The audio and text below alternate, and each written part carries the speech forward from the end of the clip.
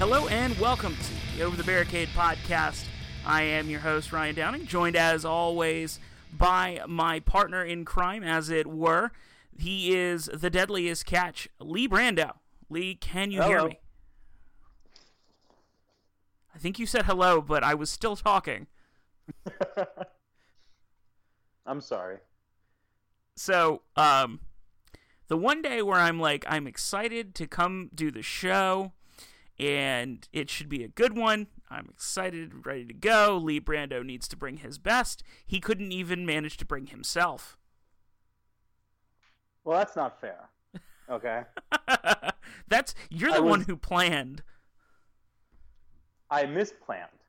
I lack of planned. I the opposite of planned. Did you just say the opposite of planned? Yes. I was ready to drive to your humble abode, and to Cheap Seat Studios? To Cheap Seat Studios, yes.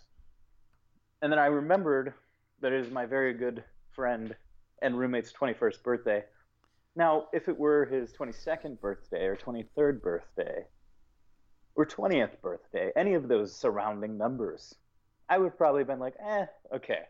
But 21's a big deal. It's probably the last big birthday you have. So I have to be there for that. And there's a added bonus that I don't have to wear pants and we can do the podcast. So there's that. Are we supposed to lie and tell people that that you normally wear pants? Yes, Ryan. Kayfabe. So it's your day, Ryan. We haven't had our usual pre-episode chit-chat, so we have to get that out of the way real quick. So, but we're going to actually do it in the episode this time? Yeah, why not? Because maybe the people would rather hear about you wrestling for Rampage Pro Wrestling over the weekend. Oh, yeah, I mean, we could talk about that too. That's called a segue, so let's get going. That's a good segue. I feel like our audio is not matching up, so if I talk over you, pay no mind. I will try to avoid it as necessary and as possible. Okay, so Saturday, I was in Dover, Delaware. I didn't sleep the night before until 9:30 a.m., and I won't explain why. But I had to get up and go to Dover, Delaware, and wrestle, and I was very tired, and I was very sore. But it all worked out, and I ended up wrestling a guy named Eric Chappell, who quit the wrestling business right after the match. Got certified as a paramedic or EMT. I'm not sure what the difference is, but they get really mad when you mix it up. And you could see him on Monday Night Raw, helping out a beaten and battered Roman Reigns unsuccessfully, trying to strap him to a gurney and letting him basically die at the hands of Braun Strowman. So that's the career path of my opponent from Saturday night, Eric Chappell. Now, to be fair, an EMT's job isn't to get in front of the semi to stop somebody from getting hurt. It's to help them once the semis hit them and then flipped over their ambulance. Huh. Well, I don't know what the recourse will be on Braun Strowman. Well, given that Roman is dead, and that we have determined that Eric Chappell is a bad EMT. He's the word. That's the name of the episode. Eric Chappell is a bad EMT. Sure.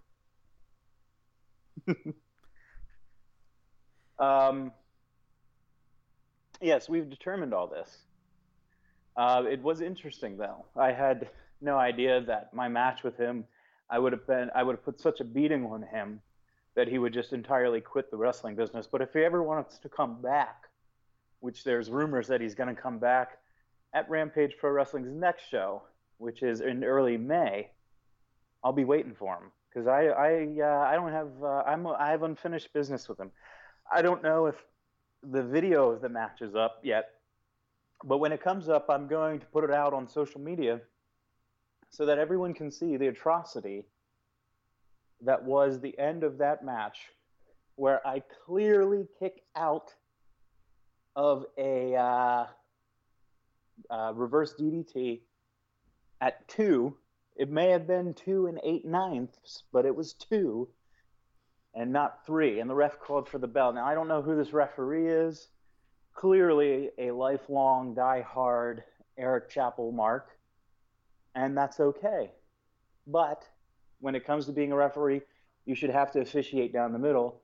That's what I think. Well, that would be the assumption that that's what would happen, but I mean, I have not seen it. I've seen clips, but I have not seen the match in its entirety. What did you think of the clips that you saw, Ryan? I saw 2. I can't really remember one, but the other one, which I do remember, which we shared to the Over the Barricade podcast Facebook page, facebook.com/barricade show, involved Lee Brando catching said Eric Chappell out of midair and then catching him with a big boot. That's true. Eric Chappell thought he could take me down. He's not quite as large as I am. I would say he's about 230 pounds. And he tried to do a springboard crossbody, thinking that would be enough to take a man like myself down. Was not. Spoiler alert. I catch him, I throw him up on my shoulder like he's nothing. I snake eyes him. I give him a snake eyes. I don't know the proper English there. And I run off and I give him a big boot and knock his head off. Now, you might think that was the finish of the match, but it wasn't. Again, this referee, slow count when I'm trying to pin Eric Chappell, fast count when Eric Chappell's trying to pin me, and even counting a 3 when I kicked out at 2.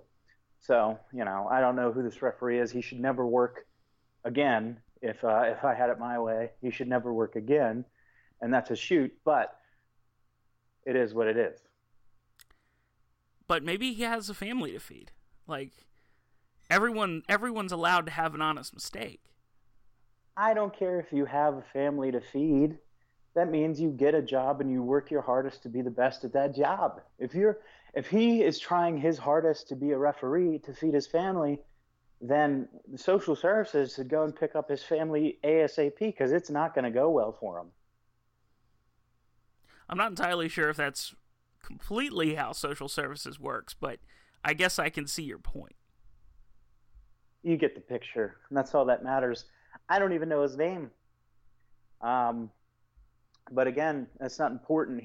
Maybe he's trying to go into business for himself, get the attention put on him. I don't know.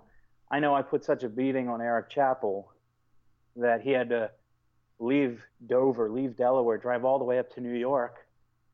And his first day on the job as an EMT, couldn't even do that well, and let Roman Reigns die.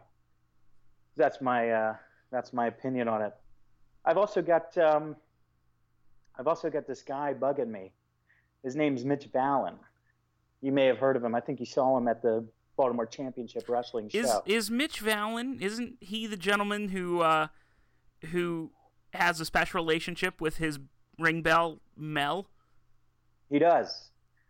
He's in love with this bell, and I just can't stand it, and I've had enough of it. And see, I think the thing where it boils down is I tried to make a mockery of it, but it turns out Mel's got the hots for me. So, that's a whole nother can of worms, and we'll be talking about that a lot in the upcoming episodes, but, stay tuned for that. The world of wrestling is crazy. It's absolutely insanity. Everybody in the wrestling business is insane.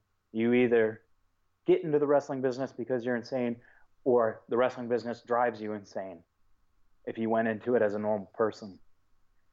Now, I like to say that I've kept my sanity, but sometimes things irk me. Sometimes things drive me to places that I don't really want to go, and I feel like I'm getting torn that way. But, it is what it is. I don't know. Let's see. I'm trying to think if there's a good story little road story for the one listener that we have. Hi, Let's Killian. see. Hi, Killian. This week you'll be happy that we're talking about more independent wrestling than Major League. I know what I want to say. I have a few things I gotta say, if you'll allot me the time, good sir.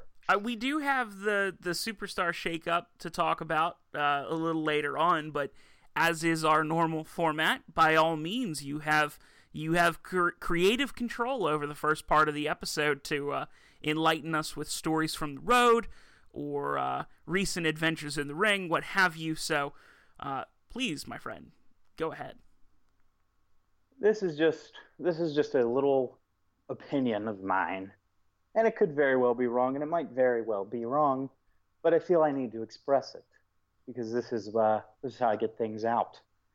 And halfway through, I might realize that I'm wrong, but we'll see. The end of the Rampage Pro Wrestling show was a, I don't know, 20-man battle royal or something like that. Big battle royal.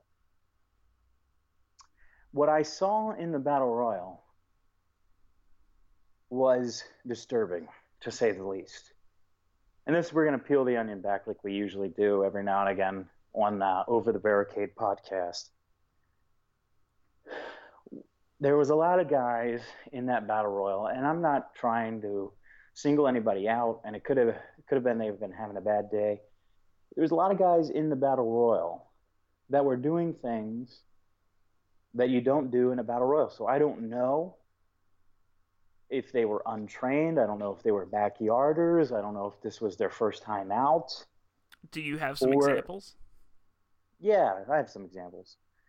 I believe somebody, first off, when you're in a battle royal, unless you're the last 3, 4, 5 guys, you shouldn't be taking bumps. It is extremely dangerous to take a bump in a ring with 20 guys that are all doing their own thing. It's just very dangerous. The accuracy of which you have to land to protect yourself is clouded. There's a very small margin, of error. I can't believe it's not a bump. A very good rhyme. Plus, what you're doing in that ring, nobody's going to see. We talked about it in the interview with Killian. When there's 20 guys around you, you're not going to be able to see what's happening in the center of the ring. Now, so we had guys bumping. We had guys coming off doing springboards into the ring. We had guys doing slams where they weren't protected. And look, this is not an attack on independent wrestling, because if you watched Monday Night Raw this week, there were multiple, I think more than 5 slams or strikes that legitimately looked lethal, and it could have been lethal. But luckily, everyone's okay. Did you see the Nia Jax Charlotte match, for example? Yes, I was actually going to ask you specifically about that match at some point during this episode. Right, we'll get to that. But so I'm just picking out. So if you're going into a battle royal, and I'm not by any means a veteran. I'm coming up on 4 years in the business. That's not a long time. But if you're in a battle royal, the object of the battle royal is to get over whoever is winning the battle royal. If you are the first to 10th guy out of a 20-man battle royal, you don't mean anything. And that's not saying you as a person or you as your whole career don't mean anything, but you've been hired to do a role, and I've been in this role. You've been hired to do a role that does not mean anything. So you need to play your part. Now, yes, are there times that you try to go outside the box and try to get over? Of course, but you don't do it at the expense of the other guys. The guy that won the Battle Royal, his name was Yams. He's a great worker. I'm a huge fan of him. He's a power wrestler. If he's a power wrestler, you should not, in the first 5 minutes of the Battle Royal, be doing power moves. It's just that simple. I don't care if it's your gimmick or what. Nobody has seen you before. This is your first shot at Rampage Pro Wrestling. So we'll watch it when it comes back and see if I'm remembering everything correctly. But I remember watching this. I stood kind of behind the crowd with Killian, actually. And we watched, and just every few seconds, something irked us. And we didn't want that to happen, but it did. Now, the finish was good. Like I said, Yams went over, last eliminating Ja Cole, another power wrestler and the big guy. So that'll be an interesting feud to see. There were some really good matches on this show. But overall, I think a major problem that independent wrestling has is the shows are way too long. The show, I think, went from 7 to 10, which is short for an independent show. But I feel like 5, 6 matches tops and 2.5 hours tops is a really good window to shoot for. If you watch NXT, which, as we all know, is our favorite indie. It's certainly my favorite indie. Yes. If you watch NXT, those events, those takeover events, rarely go, the televised portion, over 2.5 hours. And there's usually about 5 matches, and everything's hot, the crowd's hot, it ends hot, it leaves you wanting more. Now, what you get today when you watch Monday Night Raw at 3 hours, and it opens with a 20-minute dialogue, you get a, decreasing return on an investment, or a diminishing rate of return, or whatever you want to call it. When you're doing a 20-minute dialogue every Monday, you're not building yourself up. Less is more. It used to be you could go back in the 90s and you watch a Stone Cold promo. They didn't go more than 3 to 5 minutes. And he was the hottest guy. Now, we also have this oversaturation with social media and everything like that. And I think this is taking away the true star power that wrestlers have, because they're so accessible. Wrestling has always been one of the most accessible sports or forms of entertainment that there's ever been.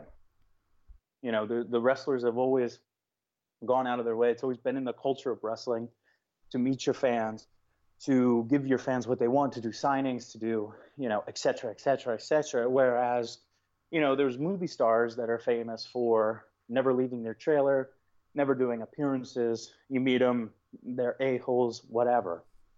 So I think that's a major problem with independent wrestling and pro wrestling as a whole. I think things need to be shorter. They need to be more impactful. There needs to be less exposure. And I know that sounds crazy, because what you're always taught is you need to get exposure, you need to get your name out there. But once it's out there, once you're over, pull it back some.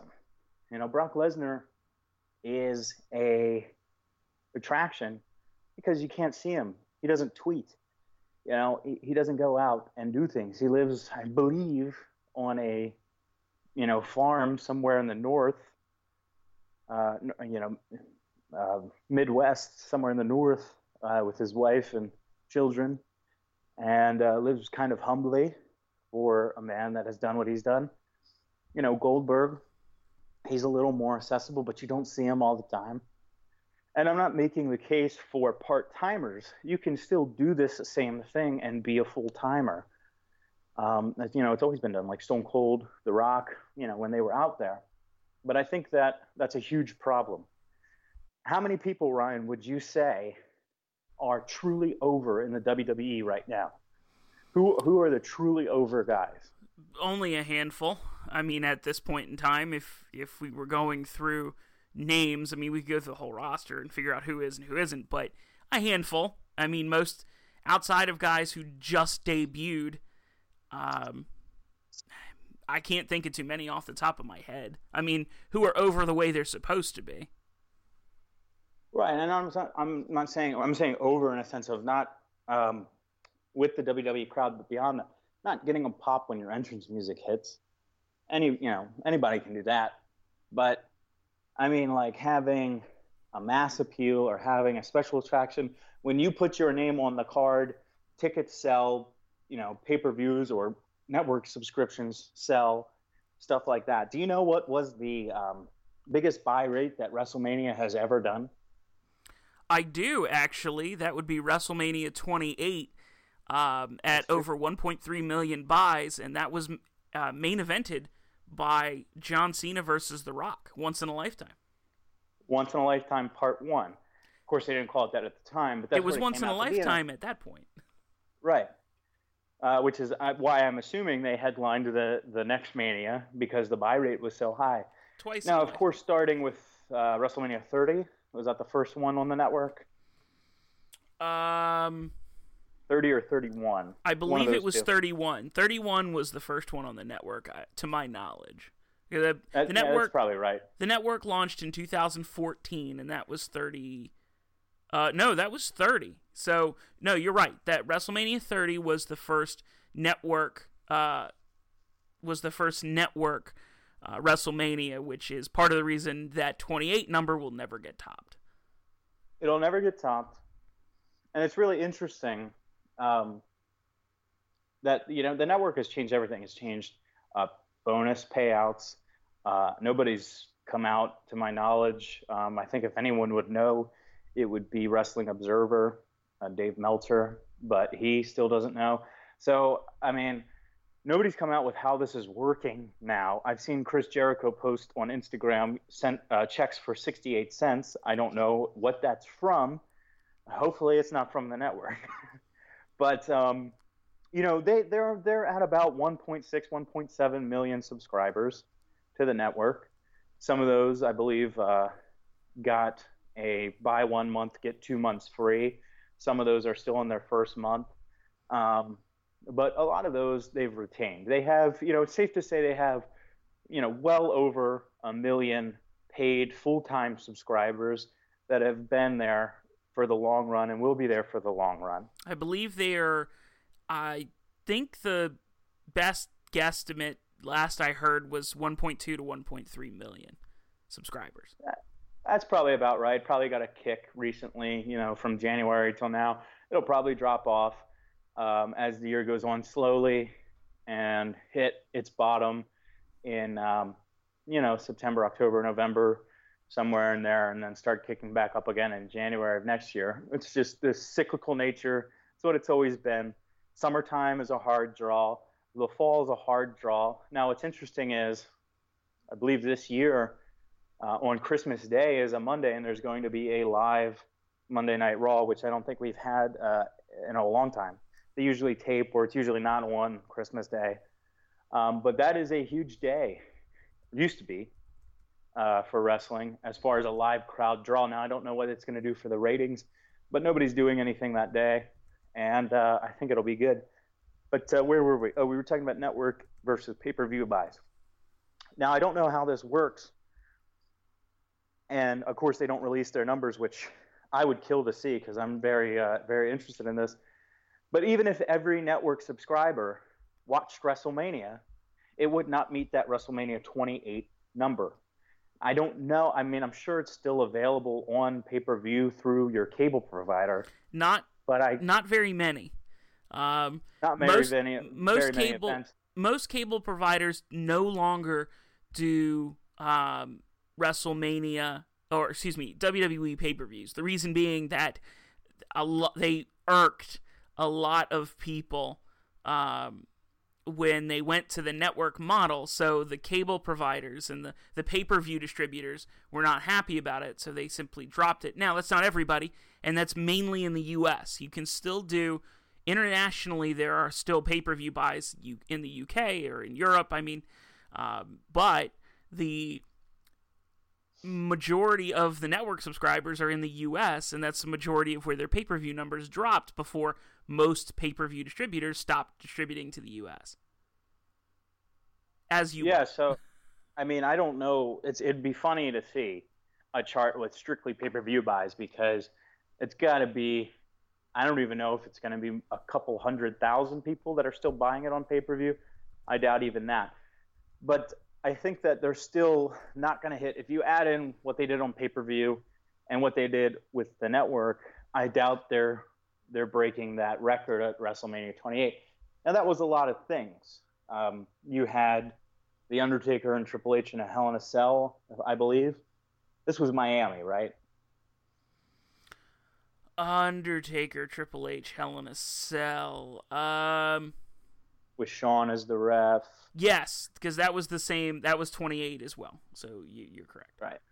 And you had Rock and Cena, of course. I don't really remember anything else that was on that show. Those are the two matches I remember. I do remember that I got Chick-fil-A that day, and it's a lifelong mystery for me because, as we all know, Chick-fil-A is closed on Sundays. And I was watching WrestleMania, and I was eating Chick-fil-A that I had just gotten, and I have no idea how that happened, and I'll probably never figure that out. But anyway, side note. Yeah, that was the biggest one ever, and that was The Rock coming back. He had been back the year before to host, and it turned out that would be the biggest build. I believe the night after the year before's WrestleMania, they announced the match on Raw, Rock, Cena, and they took a year to build that feud. Correct. So it was no small feat. You know, at any point, Cena could have gotten injured, Rock could have had commitments come up. But they built that feud for a whole year, and that's where it got them. So I don't know if we'll ever see anything like that. I don't know if there is a bigger star than The Rock that can come back. And I don't know if he'll ever come back again to wrestle a match. You know, maybe, you know, like a little thing like he did with Eric Rowan or whatever. But that, you know, that's not really a match. But, you know, he did do that thing at WrestleMania 31. I was watching WrestleMania 31. I know I'm going off on a lot of tangents here, but it all ties together in my head. I was watching WrestleMania 31, and he did the thing with Ronda Rousey. Now, it's interesting that nothing ever came of that, because I always heard it was going to be a mixed tag, Rock and Ronda versus Steph and Triple H, or something along those lines. But I don't know. Nothing ever came of it. We'll see if anything ever happens, because I feel like Ronda Rousey is still a huge star. I mean, she lost a lot of steam. Don't get me wrong. But I think if she comes back, has she had a fight since she lost to Holly Holmes? Yes, she lost. Was that Nunez, or who was that? Give me a second while our crack research team gets on that. Okay. But anyway, I think all she has to do is come back, have one fight, and win it. And, you know, they could do this because the UFC does have a work quality to it. You know, everyone knew Brock was going to beat Mark Hunt. What was his name? I can't remember. I'm not a huge UFC fan, but everyone knew when Brock came back that he was going to win. There was no way that WWE... I just got weird interference. You're good. Continue on. So you can still hear me. Sorry, I was looking up Ronda Rousey's record. Okay, no, that's fine. Sorry, if you do want that information, I have it in front of me now.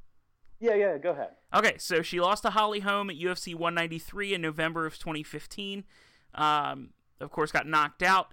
And then UFC 207, which was December 30th, this past December 30th, she lost to Nunez in the first round, TKO. Okay. So I would say it hasn't been that long. She's since said that she was contemplating retirement, and I have not heard an update on that. Well, you know, I think everyone likes a good comeback story, and I think Ronda Rousey for over a year, a couple of years, was the hottest name in any sport.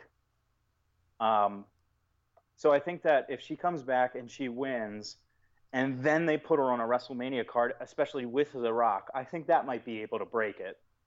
But we'll see. You know, there's a few interesting points about that WrestleMania 31 though. I watched it a few days ago, just a few matches because the whole event, you know, I couldn't watch. First off, it was a unique feeling WrestleMania. It didn't get dark because they were in California. It didn't get dark until the main event.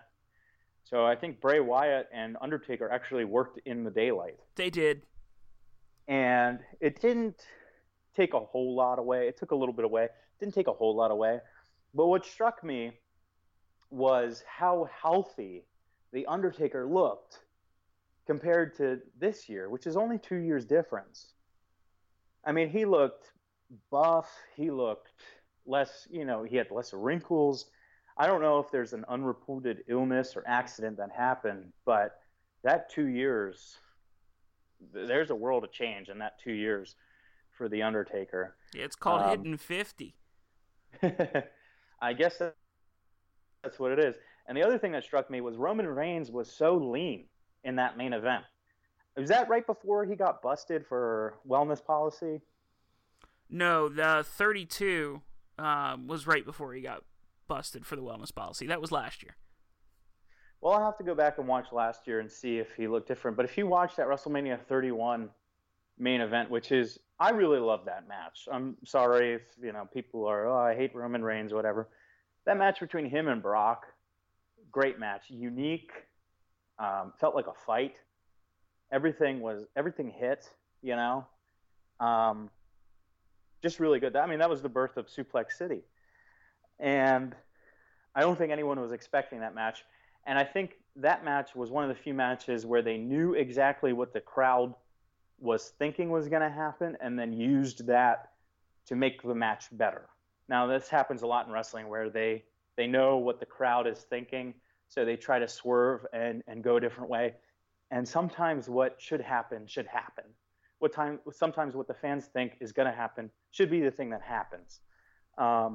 For instance, the Chris Jericho, Kevin Owens breakup. Everyone knew as soon as they got together, they were going to break up and they were going to wrestle at WrestleMania. Mm-hmm. Doesn't mean it shouldn't happen, and it did happen, which is good. But I think that at WrestleMania 31, everyone had an idea based on everything, meta outside of the wrestling that you were actually watching. Everything that you read, heard, and saw led you to believe that they were going to put Roman over strong over Brock, who had just beaten The Undertaker at WrestleMania last year. And this would have pissed everybody off. But they didn't do that. Roman came in strong, actually cut Brock under the left eye, I believe. And then Brock took him to Suplex City, ragdolled him around. Roman kicked out of a few F5s, came back. And at this point, you could tell the entire crowd was like, oh, here we go. It's just going to be a Superman punch and a spear, and Roman's going to go over, and this is going to be an awful match. But they didn't do that. They went a whole other direction. They brought Seth Rollins out, which I thought was a great twist. And that whole match, I mean, even before the Seth part, is one of my favorite matches because it's so unique and it's so good. So WrestleMania 31 is a good one. WrestleMania 32, I think they didn't have enough talent. Everyone was injured or out or whatever, and they didn't. And this year's WrestleMania was good, but it was just kind of good. You know what I mean? There's nothing particularly bad, but it was just kind of one note good. But yeah, so I think that if they're ever going to break that WrestleMania 28 record, they're going to need some huge stars to come in, and they're going to need to build some of their homegrown stars, because when you rely too heavily on part-timers or special attraction stars, you take away. I mean, and this is not a new thing. Obviously, we talked last week. WrestleMania 1 was, there was Mr. T, there was Muhammad Ali. But these were people that built and put over their star, Hulk Hogan. Mr. T never fought Hulk Hogan and laid down for him or anything, but the association built him. So, maybe The Rock could come back with a young guy. Now, of course, they've always talked about Rock versus Roman. That would be interesting. I don't know what the crowd would do in that. I think I do. Well, I know what they would do, but I don't.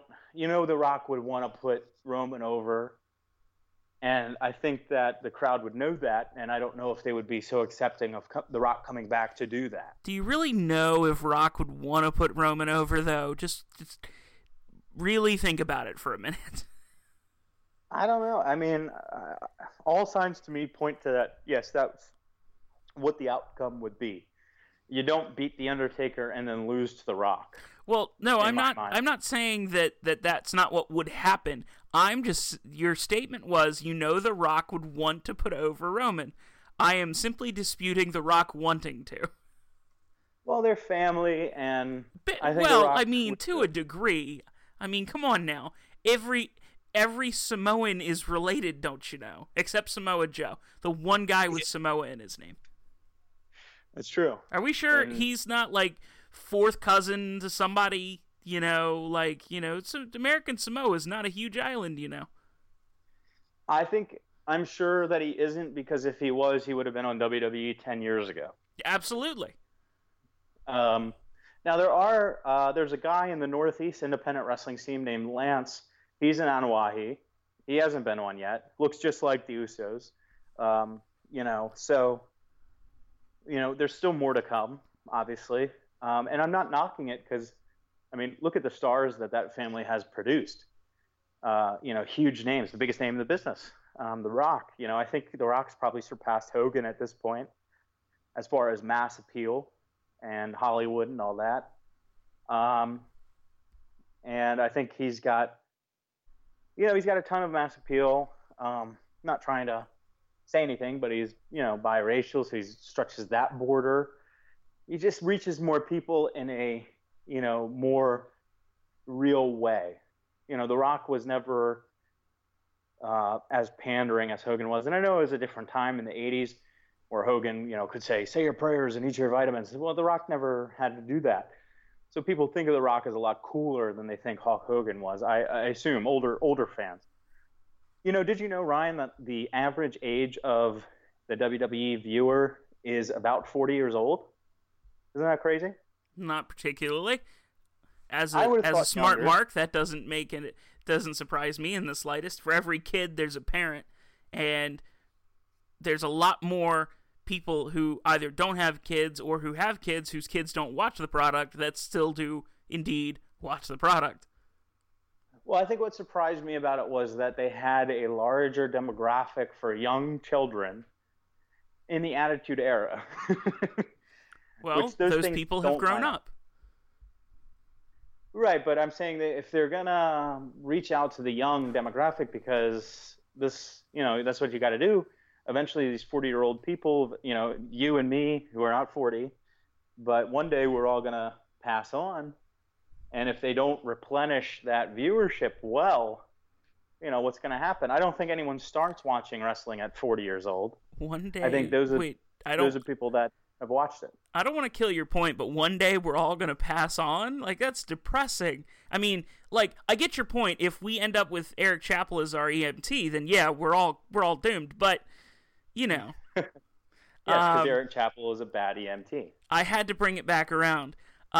So we've been going for a little bit. I do want to get into the I hate the branding, but I have to call it that because that's what it is. The Superstar Shakeup. Let's not call it a draft. Let's not call them trades. I would have liked trades. That would have appeased my sensibilities a bit more, but that's what we've got. The Superstar Shakeup, which Monday Night Raw had absolutely zero explanation. We were just told, hey, this thing's going to happen. And then The Miz as John Cena comes wandering out. And there's no explanation. The guys just showed up. Yeah, it was just showed up. And the announcers, the commentators, just are like, oh, well, if they show up, they're on the show. Well, does that mean if they show up, they can't be on the next show? Like, does that... Are they making the call? Is the general manager making the call? Like, we didn't get any explanation. I did not watch the pre-show. I don't have that kind of time. But maybe that's what I missed, is... I just find it hilarious that a 3-hour weekly television show necessitates a pre-show. I mean, does a 5.5 hour pay-per-view require a 2-hour pre-show? No, it doesn't. Maybe not 2 hours, but something like that. That's the place to do that.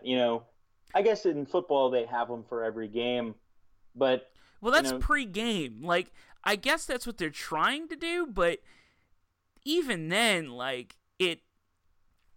I think they go further than they need to.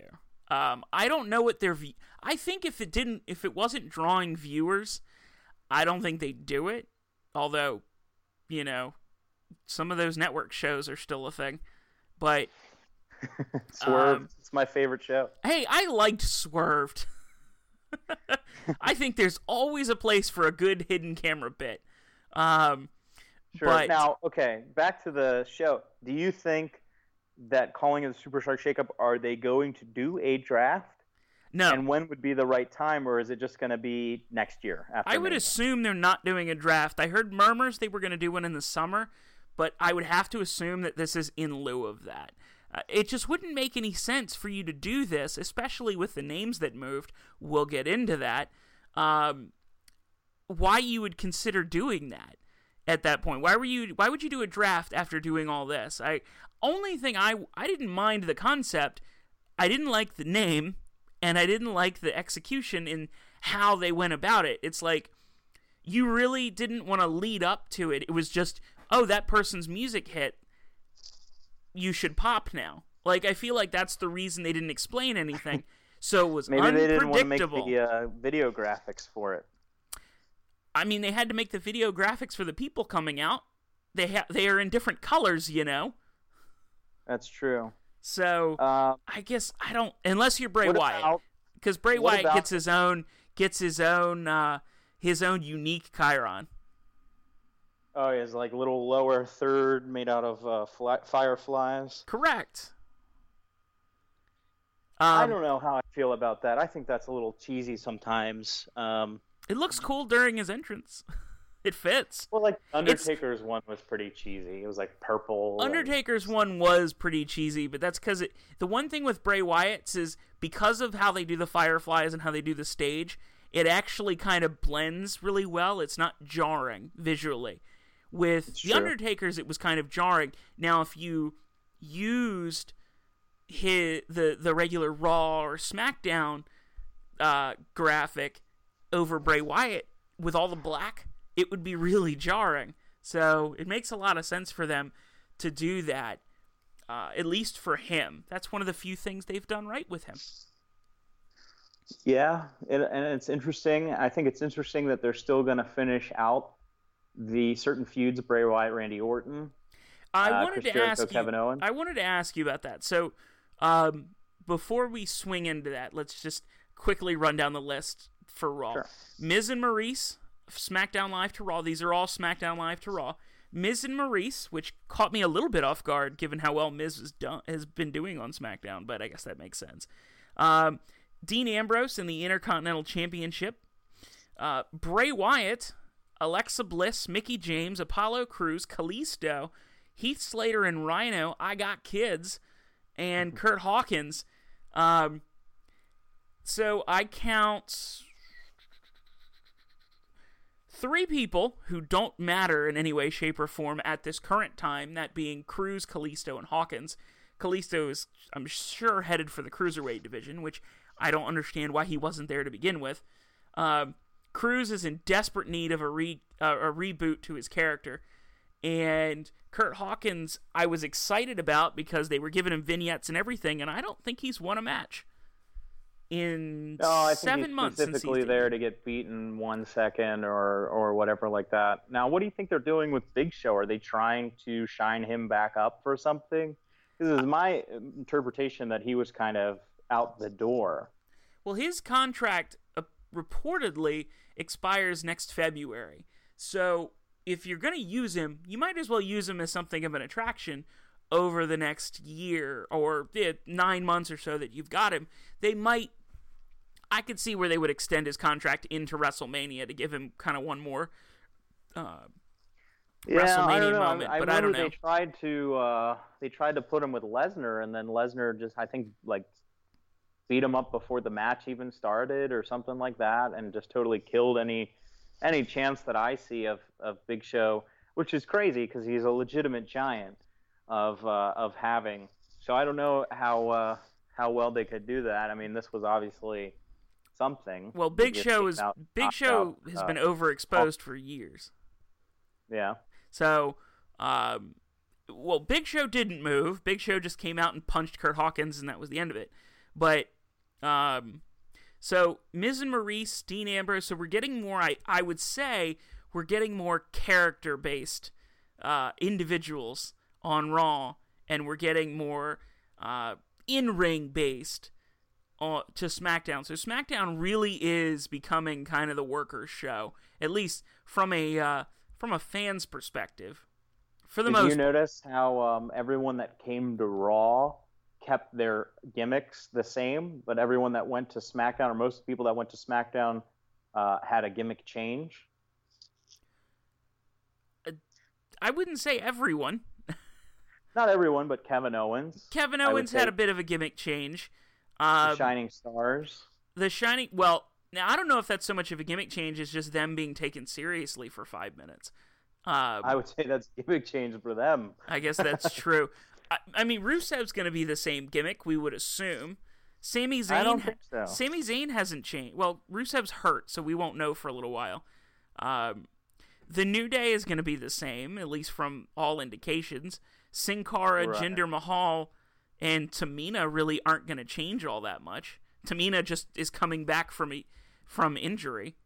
Well, I think that Jinder, I mean, it kind of started, but I think that he's being taken more seriously in this Mojo feud, which is a more SmackDown thing. I mean, we had Gronk at SmackDown. That's something. Well, usually they don't put the special attraction people on SmackDown. Well, I mean, but Gronk is... That's because Mojo's on SmackDown. I think Mojo's better protected on SmackDown anyway, so it makes sense to me. I think that if they're going to really make it the workers' show versus the, kind of cartoonish over-the-top show, then Mojo is better suited on Raw. But we'll see. I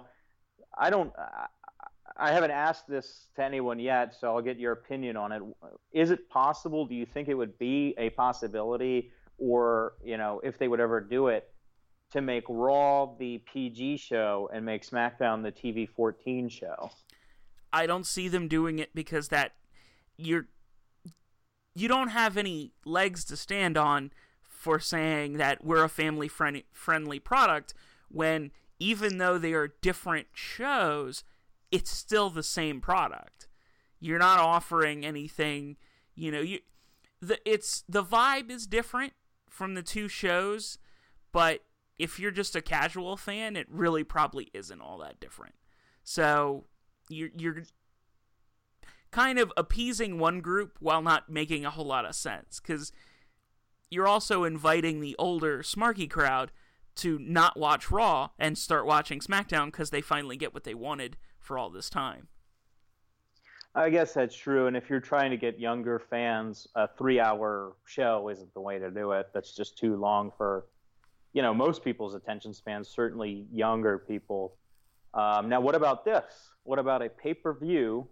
They used to do bragging rights in the day. What about a dual-branded pay-per-view where there was a match where the winning side's brand got to steal a superstar from the other show? That's called Survivor Series. Could you see something like that stipulation being added in lieu of another draft or minor shakeup? I would be fine with it if they don't make it a special pay-per-view that's all around that idea. We've seen that before. Bragging rights is a really good example of that. It did not last long because the concept was kind of dumb. You're better suited. Well, it was dumb, but use there was that nothing for one on of the line. Use that for one of your big four. Right, but I mean, in bragging rights, there was nothing on the line. Now they've built a pay-per-view around Money in the Bank, which a lot of people argue should still be on WrestleMania or something like that. And I don't disagree. And Money in the Bank, I think, as a concept, made more sense as a pay-per-view when you had two briefcases. Now the question is, are we going to go back to two briefcases, given that we now have two top titles, which I don't believe we had last Money in the Bank. I think the draft happened right after that, if my memory is correct. Yeah, who even won that? Was it Ambrose? Dean Ambrose, Yeah. if you remember, won that Money in the Bank and then cashed it in that night to walk out as WWE champion. And then, of course, he held that title through the draft and was drafted to SmackDown.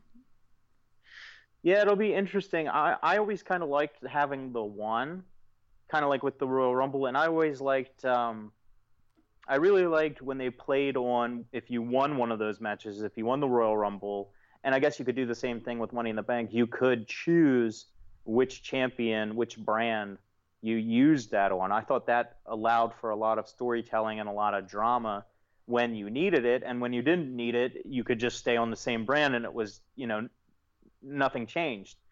I really like that. That was a great story with Evolution and Batista and Triple H. And of course, I believe Benoit switched from SmackDown to Raw unexpectedly. And there was the whole Shawn Michaels and Triple H saying, we want to settle this between us. This has nothing to do with you. And then, of course, he worked into that. It was a triple threat. And I don't know if anyone was really expecting him to walk out as champion. Now, I'm not trying to obviously glorify or stay on that too long, but I think that there was a lot of good room. That's the best wrestling gimmicks, the stipulations, the gimmicks, the match types, the events that leave threads for the writers and the audience to pull on and lead you in interesting and compelling roads to the next show, to the next storyline. That's the best. When you just have it flat and you just say, kind of flat to have Dean Ambrose win the Money in the Bank and then cash it in that same night. Whereas it's more compelling to do something like Seth Rollins did, cash it in, hold it. Now, you remember that was a part of his character. He had it with him all the time. So you knew Seth Rollins was Money in the Bank, and then they totally made you forget about it in that match with Randy Orton. And no one was expecting him to come back. So I think we need more of those things. So I would say just do one Money in the Bank. Well, the Money in the Bank is the perfect Deus Ex Machina because you can use it to completely jump in on any storyline at any time and completely change the concept of a show at that moment. So it. Yeah, I really also liked when Punk won it, I believe 2 years back to back. And I think the first year cashed it in on Edge, or yes, he cashed did. It in on he cashed it in on Edge, and that's when he held it for a couple of months. And I think he was actually injured, but basically Randy Orton took him out of the championship match. It was supposed to be like a fatal 4-way or something, and he was taken out of it. It was like, and then he won it again the next scramble, or it was the Mike Adamle years. Oh so. yeah. It was I think it was the championship scramble. I kind of missed those. Yeah, I never really was a fan of that match type where it didn't matter if you won it as long as you were the winner at the end of it. I don't know, not for me. But what I was gonna say is I liked when Punk cashed it in the first year. Went over huge as a babyface, and then the next year he cashed it in on, I think, Jeff Hardy, and biggest heel. So that kind of reversal back-to-back years. I don't know if they had that planned. I'm sure they didn't, but that was good. But that's all when you have one. I think when you have two, it kind of gets clouded up. The briefcase looks dumb when it's all blue and all red to me. So I would say just do one, and then, maybe put that stipulation of stealing. You get one superstar to steal at Survivor Series. That would be a good one. Or I could see you putting that in the not December. That's too close to the Royal Rumble, but maybe September, October, somewhere in there, because you will have come off of Royal Rumble and, say the Raw side won, and they take Randy Orton or AJ Styles or a big name like that. You could take a big name, or you could even use it to, after you build it up, say the first couple of years they do it, they take big names, and then the third year they take a guy who you thought was a mid-carder, but the fact that he was chosen as that steal, that gives him this aura of being among these big names and kind of makes him bigger. But there's a lot of stuff they can do. I like having the two brands. I wish they were just a little more different. The vibe they're working on making different, and I think that's been going well. But I think that the championships need to look different. have different names besides Raw Tag Team, SmackDown Tag Team. I would like to have one show have the tag team division, one show have the women's division, or something like that. Well, that was all stuff that was talked about at the draft, but at this point, we kind of know what we have, and we're into it beyond what's going to be changed anytime soon. Yeah, I do have, because we're getting close to the end here, really quick, who was your most surprising move from during the Superstar shakeup? Surprising. Well, I knew about Charlotte ahead of time. I think that got leaked. Knew about the New Day. I was surprised that they didn't actually have the New Day there. They just did a video package. Well, Kofi being hurt, I think, was part of that. And it helps to sell the Revival a little bit, because remember, they beat up the New Day 2 weeks in a row. It makes sense the New Day would not be on SmackDown the night after they lost to Revival if they're trying to make Revival look strong. That's true. I guess I would have to say Bray Wyatt was the most surprising one to me. I agree. I thought that they would keep him on SmackDown.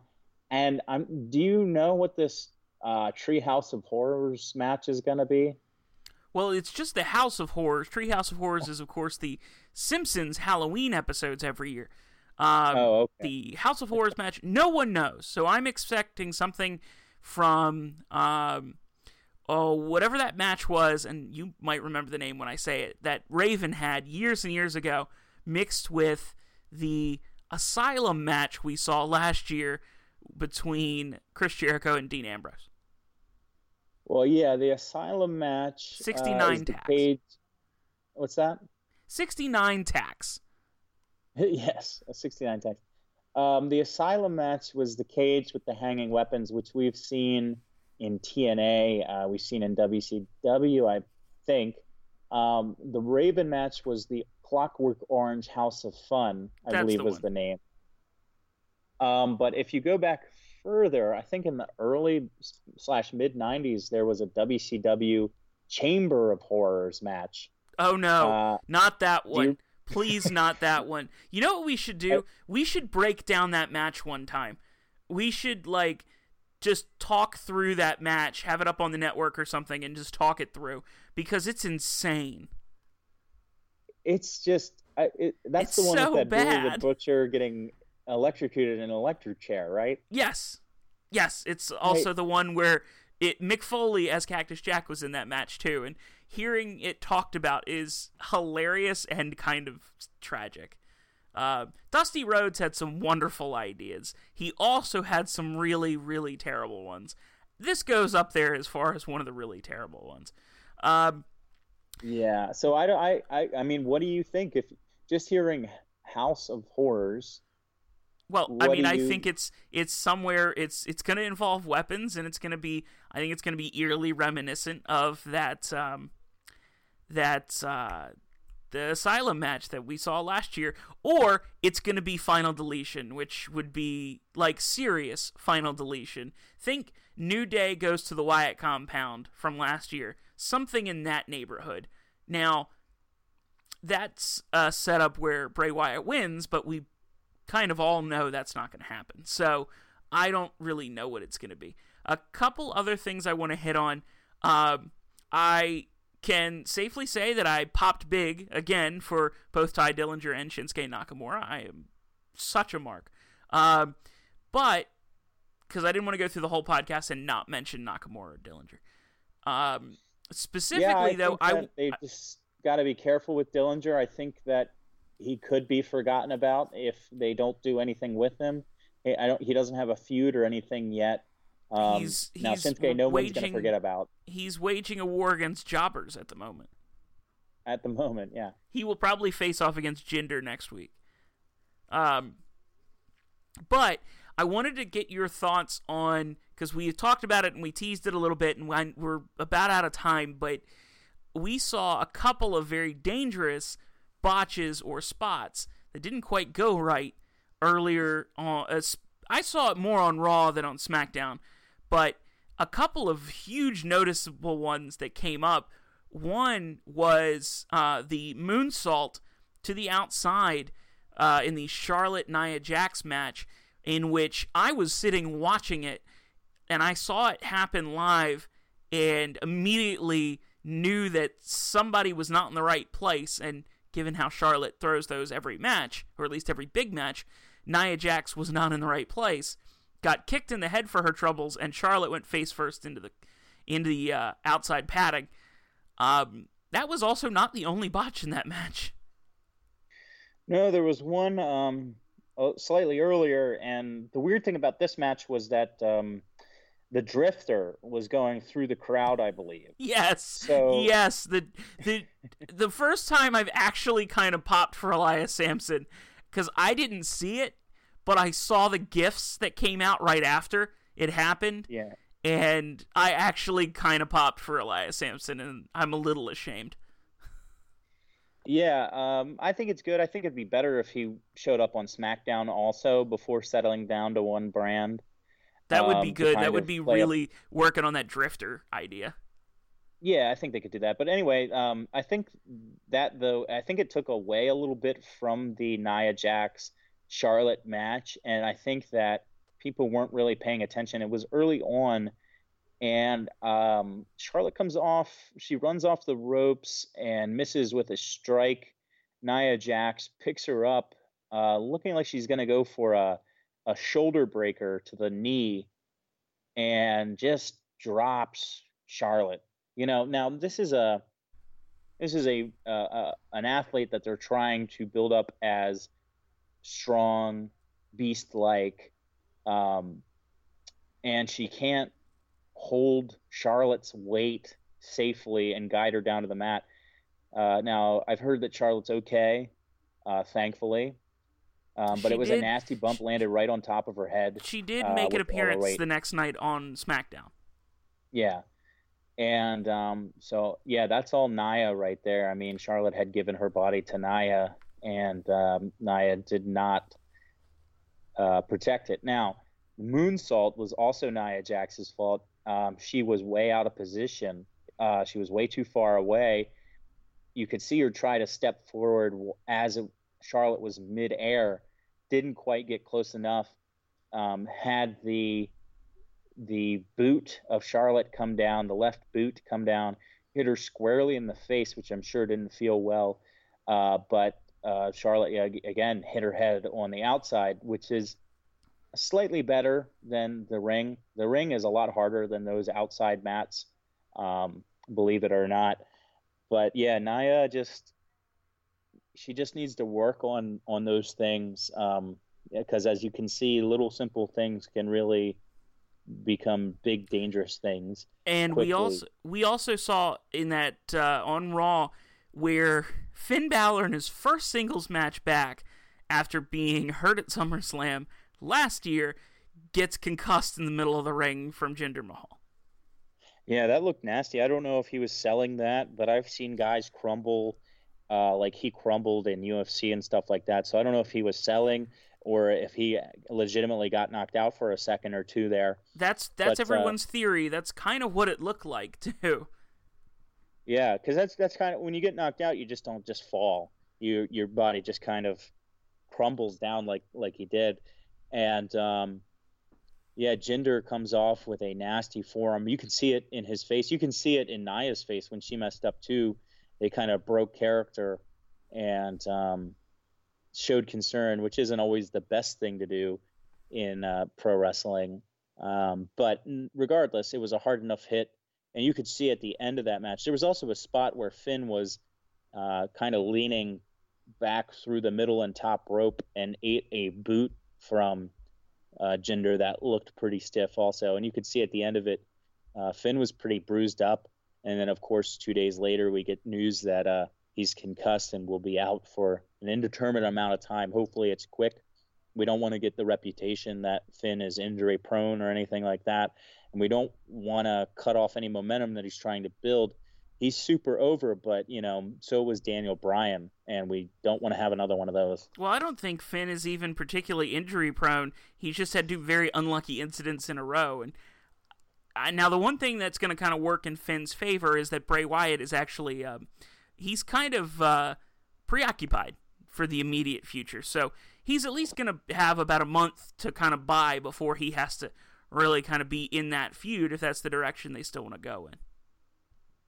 Do you think Bray goes over in the championship match with Orton? No, because not unless Brock Lesnar has free reign to go whichever brand he wants, because suddenly you've got both world titles on the same brand. Although I had considered that, and if you're going to have your kind of mid-card title be the only singles title that's up for grabs, not including the women's title, of course, Kevin Owens as United States champion makes a lot of sense on SmackDown all of a sudden.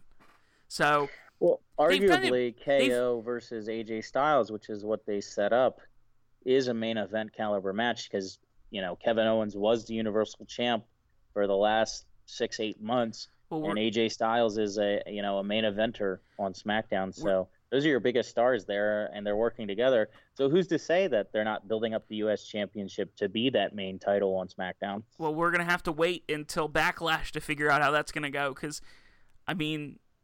that's I believe that would be the time they would actually wrestle for the U.S. Championship, and that's a good ways off. So we will see how all that plays out.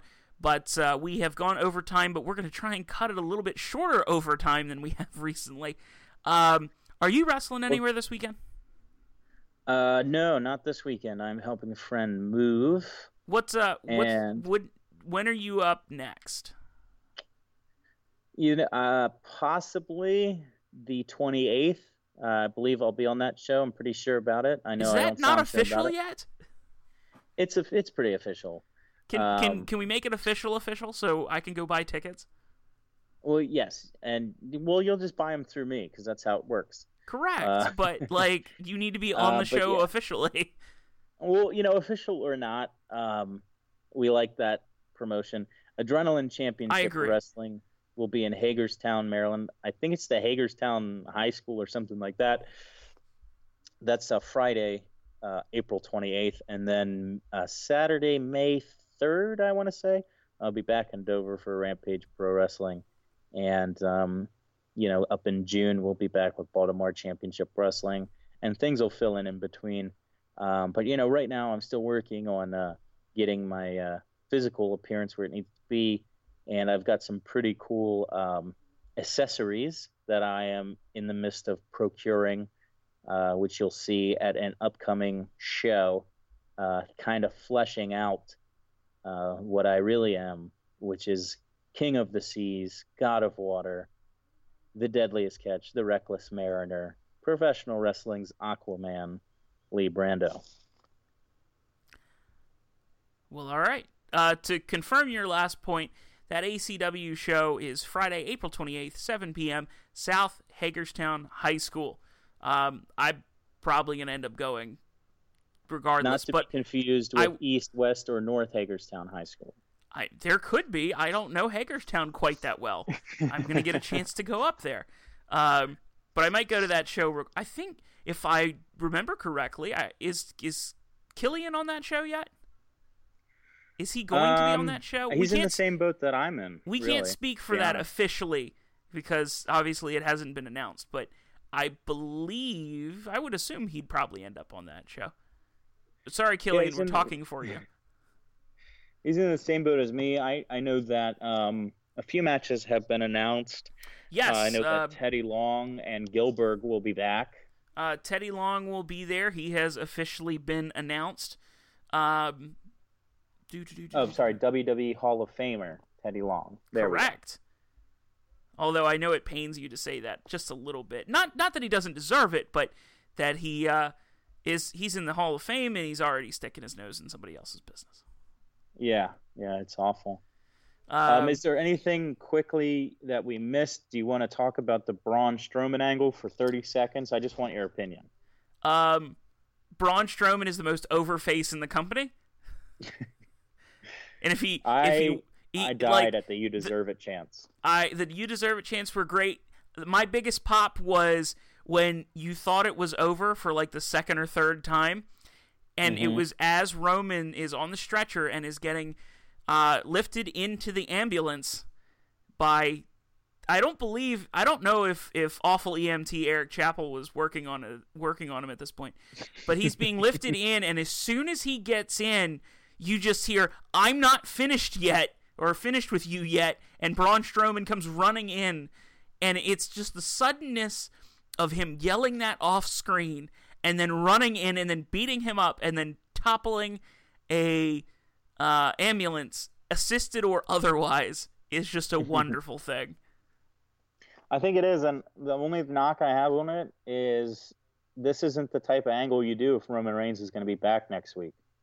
This is the type of angle you do if Roman Reigns is going to be gone for 6 months or something like that. But we know Roman Reigns is an actual superhero, so he'll actually be recovered. I assumed he was going to get up and come back that night.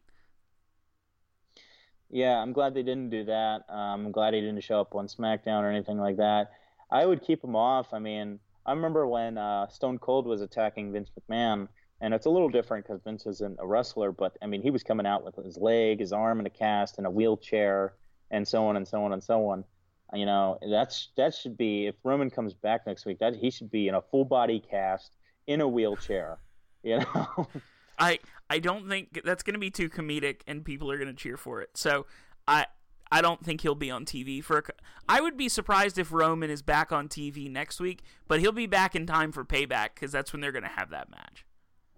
That's true. Let's get in the social media, shall we? You can catch the Over the Barricade podcast on social media at facebook.com/Barricade Show, on Twitter @Barricade Show. Of course, you can find us on the different audio mediums, soundcloud.com/Barricade Show. Search for Over the Barricade podcast on iTunes and on Google Play. Catch us anywhere. Give us those downloads. Give us those listens. Give us those likes. I need those 5-star reviews. Be handing them out like Meltzer. And I think that's it. I expect... Did you get out the email? Oh, yeah, I keep forgetting about the email. It's send us your reviews, your fan mail, your hate mail, it's such an outdated medium, that email.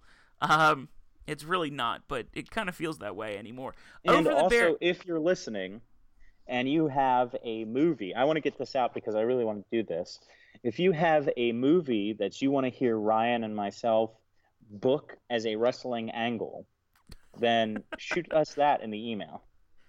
I'm not 100%. You've told me this idea before, and I'm still not 100% sure how this would work. So, I guess we need an excuse to try it. So send us your emails, your messages, what have you, to Over the Barricade Podcast, just as it sounds, at gmail.com. You can also send us any ideas you've got, any critiques, what have you. Send us those on our social media. We'd love to connect with you. But for now, that's it for us this week. We'll catch you next Thursday. Any parting words for the loving audience? Yes. To our entire audience, thank you for listening, Killian. Thanks, Killian.